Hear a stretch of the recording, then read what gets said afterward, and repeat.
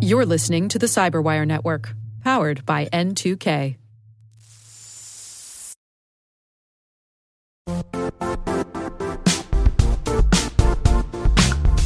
Don't struggle to align your organization's cybersecurity with business risk. Get the only solution that goes beyond reacting to threats with vulnerability and risk monitoring. You need the next evolution of MDR, and only Critical Start delivers it. Critical Start doesn't just monitor and respond to threats.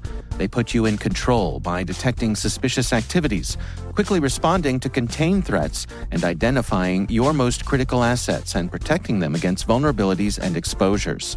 With continuous visibility, expert guidance, and measurable risk reduction, Critical Start has redefined what it means to manage cyber risk. Demonstrate provable security maturity to your leadership while positioning your program to achieve the greatest risk reduction per dollar spent. Stop fearing risk and start managing it with Critical Start. Visit criticalstart.com and request a demo today. That's criticalstart.com.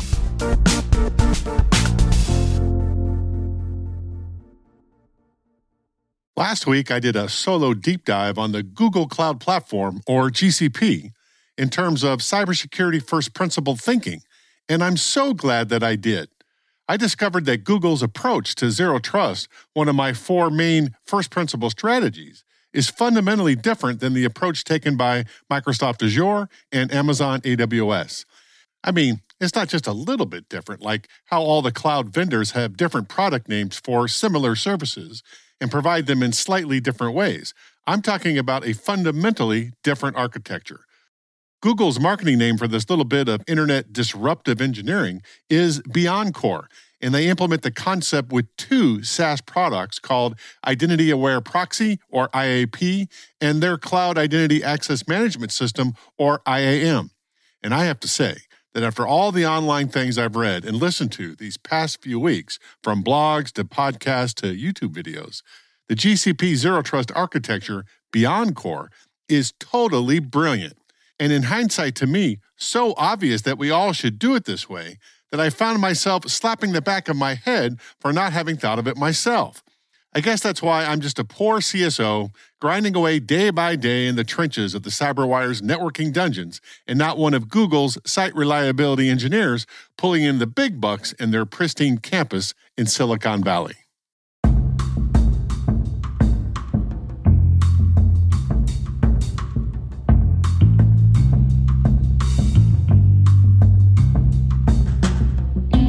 My name is Rick Howard. You are listening to CSO Perspectives, my podcast about the ideas, strategies, and technologies that senior security executives wrestle with on a daily basis.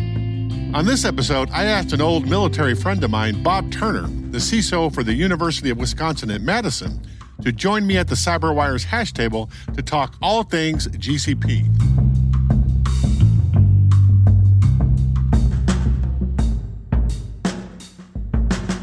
He's prior Navy, but let's not hold that against him. And here's the thing. For the small sample size of the CyberWire's hash table stable of experts, I think we have some 23 CISOs and thought leaders now, the only one out of the group that has even dipped their toes in the GCP pool is Bob. For the others, they mostly occupy the Amazon AWS environments for virtual workloads and Microsoft Office 365, for email and whatnot. And admittedly, Bob is not running the university's crown jewel workloads in GCP yet, but he is finding ways to experiment with university not critical workloads in GCP because he knows it's a better model and the university must eventually end up there. The thought process is we've already got workloads deployed in the others. And so to apply their individual zero trust solutions will be rethinking architecture. And we are just now creating workloads that we're going to deploy in GCP. And we've got a couple up there already, but they're not ones that I would be, wanting zero trust on anyway. So we have an opportunity now. And what we're doing is we're really boning up and studying up. And we actually have engineers looking at, okay, what does that really mean? But the thing that is our sales pitch here is that Google's been doing this for a while. What Bob is talking about is the story I told in the last episode, when after Google got hit by a massive Chinese cyber espionage campaign in 2009, and then went public with the information in 2010, the Google site reliability engineers decided to rebuild their internal networks from the ground up using Zero Trust as the linchpin to the entire plan. They rolled it out first to their employees, this Beyond Core architecture. And then when they released GCP to the masses in 2012, Beyond Core came along with it. Instead of providing many different ways to deploy Zero Trust configuration options, like Amazon and Microsoft did, that relied on the customer to implement, Google baked it into their cloud service. And by the way, when Google went public in 2010 that they had been breached, they were the first public company to ever do so. Before Google did this, most commercial companies wouldn't even consider telling the world that they had been breached if they didn't have to, for fear that their reputation would be permanently damaged. Fast forward a decade later, there are so many commercial and government organizations going public with their breach info that you can't keep track of them all. We've come a long way, baby, and you can thank Google for breaking the dam. But for GCP, like Bob said, this Beyond Core has been around for a while, since 2012 or so, longer if you count Google's internal implementation. And those are internet years, which are very similar to dog years. 9 years in the tech community is really like, some 56 human years. The thing that I found amazing is it is very consistent as far as the architecture goes. And normally, when somebody first puts their first release out, there's a world of difference between release 1 and release 2.0.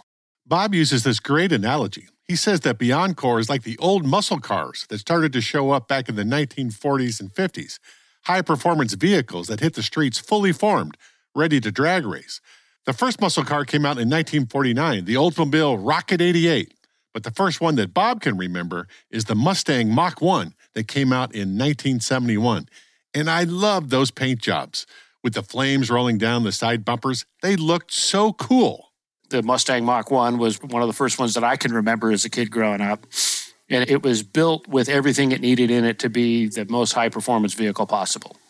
So GCP, I think, is the first cloud component that was built with this engine in it. And I thought we have to try to figure out how to get a hold of that. And now we have workloads lined up and, kind of ready to go. So flame on. But according to Bob, Google got the basics of Zero Trust right. Put the basic components of Zero Trust together. It's know the user, know the rules and the behavior, and then what device are they on? And then if that device and the user seem to match, then what are the rules they're applying? And it kind of goes on from there. And when you look at Beyond Core in some of the early papers that I was reading, I mean, they built it that way. Developers love it. I'm told that from a data accessibility and data manipulation standpoint, it is really well built. And I'm also told that even down to costing, I mean, the tiers, the contractual tiers that are set up there, it is so simple. Before this project, Bob had been doing some thinking about how to deploy Zero Trust at the university. He even had John Kindervag come up to speak at his annual security conference. John is the guy who wrote the original white paper on Zero Trust when he was working for Forrester back in 2010. As I have said in previous shows, the ideas around Zero Trust had been kicking around from various sources all through the 2000s, but John is the guy who corralled all of those ideas into something coherent. I had met John Kindervag. He came up and talked at our lockdown conference. It might have been 2018 that he came up. And so I'm saying Zero Trust. Oh. And I went back and I flipped through John's paper, and he had not indicated cloud as part of that because I think that was kind of pre-cloud.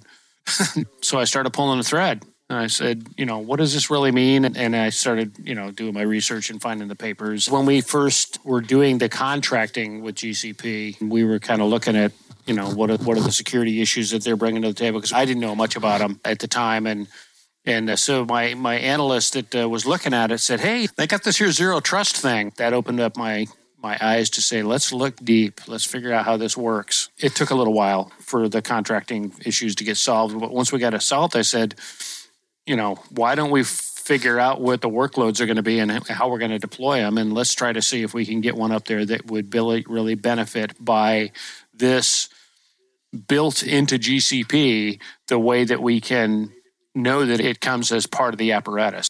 We're kind of slave to the academy and the researchers, right? And it really depends on their movements where we go. The reason why we're in GCP at all is thinking about which researchers in other organizations that we do work with, what do they have, what do they bring into the table as a primary engine if we're joining them? And if we're designing a research environment, then we're designing it to be able to go with the larger initiatives. The big data lake project that Bob is using GCP for is something called the Unizen Data Platform. It's a data analytics project designed to improve the delivery of university-level digital content with the goal to be the world's largest learning laboratory dedicated to improving the craft of education. Which begs the question, what do you call all of that big data flowing in and out of Google? That's the big pile of data in Google, or I don't know, does data travel in gaggles in Google? Anyway, Unizen is a big data management thing, and it's built on GCP. Our university happens to be one of the founders and sponsors, and my CIO sits on the Unizen board. It's a basic data lake. I mean, it's more than a data lake. It's a data ocean. Yeah. The idea is researchers from pretty much any of the consortium members can go in and get data and do what they need to do with the data to learn, and then put the data back enriched so somebody else can take it to that next step. We're talking about research on education data. So they take a feed from Canvas or whatever their learning management system is, and they de-identify the data. So it's just white male student of 22 years old, and he's in a computer science curriculum. So now that data is now available, how that student is performing in class and how they performed in core classes in undergrad, math, science, English, and then how well are they performing in their major.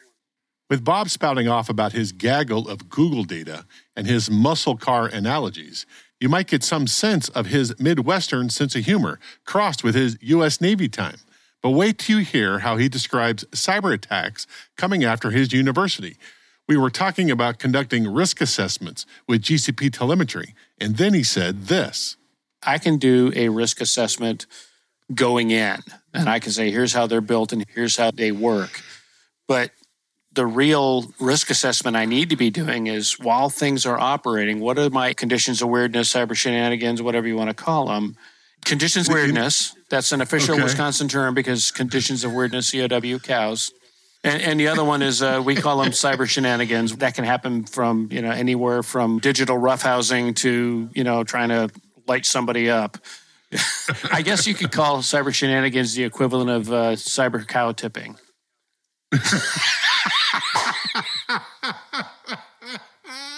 Just in case you're not from Wisconsin, in reference to the Conditions of Weirdness acronym, or COW, just so you know, in 2020, Wisconsin was ranked second in dairy production.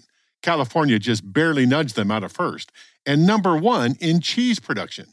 As Bob says, the cows are more than just a passing fad here. Wisconsin is, after all, America's dairyland, and I'm so glad that they are.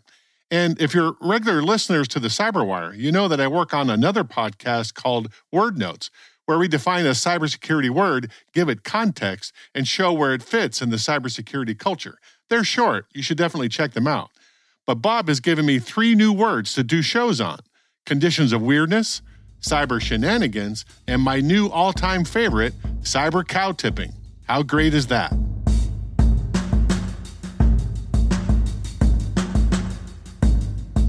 If you've been following along with the last 5 episodes about cloud provider first principle security services, you know that I think all 3 of them do resiliency quite well, and they're not too bad at zero trust either. Google is 2 notches above the other 2 for zero trust because of their beyond core architecture, but none of them do badly here. Where I think they fall short is when it comes to intrusion kill chain prevention and risk assessment.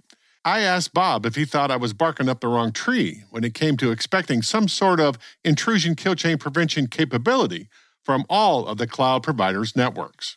Your first principles argument is absolutely not lost on me. I get it. Where the kill chain comes into place, we don't call it the kill chain, we call it the cyber event lifecycle. It's still the same thing. Understanding what the adversary is thinking. They've already dissected this stuff, and they're trying to figure out how to break the chain. That's where you get your best information on what is really happening. It's not post-mortem. It is right while the event is happening. It's not magic. It is, going into it with some sort of a security attestation in place and understanding that your endpoints connecting in are secure. You know that there is some sort of a data exchange going on, and then you can kind of watch it happen. And that's what I need to be watching, so I can look for those indicators that tell me, hey, something's going on here. Let's look at it carefully. So Bob and I agree that intrusion kill chain prevention is something that we both want as CISOs. And we will be encouraging all three cloud providers, Google GCP, Amazon AWS, and Microsoft Azure, to pursue this first principle strategy with all speed. And speaking for Bob, we would both like to enlist your support in this endeavor. Clearly, none of the three cloud providers think it's important, and they never will unless they start hearing it from their customers. In terms of GCP adoption, I think Bob's journey is a pretty good test case. He likes the idea of the GCP Zero Trust architecture, and so do I. But he has his own crown jewel workloads running in AWS and doesn't want to risk moving them over just for an experiment. He saw a new project coming down the pipe, the Unison project, saw that the group was using GCP as the base cloud environment, and decided to jump in to see what he could learn. That is probably the safest and most reasonable path to take advantage of the GCP service. And that's a wrap. Just a quick heads up, if you're a monthly CyberWire Pro subscriber, we're offering a huge discount if you upgrade to an annual subscription.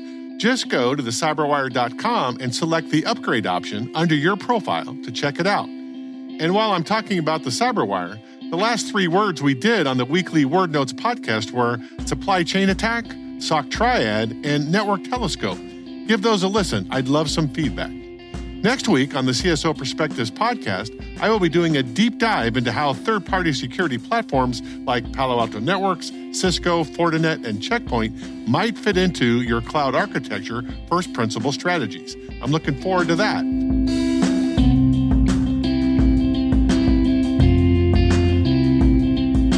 The CyberWire CSO Perspectives is edited by John Petrick and executive produced by Peter Kilpie. Our theme song is by Blue Dot Sessions, and the mix of the episode and the remix of the theme song was done by our insanely talented Elliot Peltzman.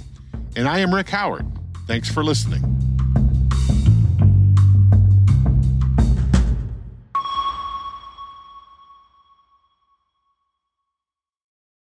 If you enjoyed this preview of CSO Perspectives, be sure to subscribe to CyberWire Pro and get access to the rest of this episode, as well as all past seasons of CSO Perspectives ad-free.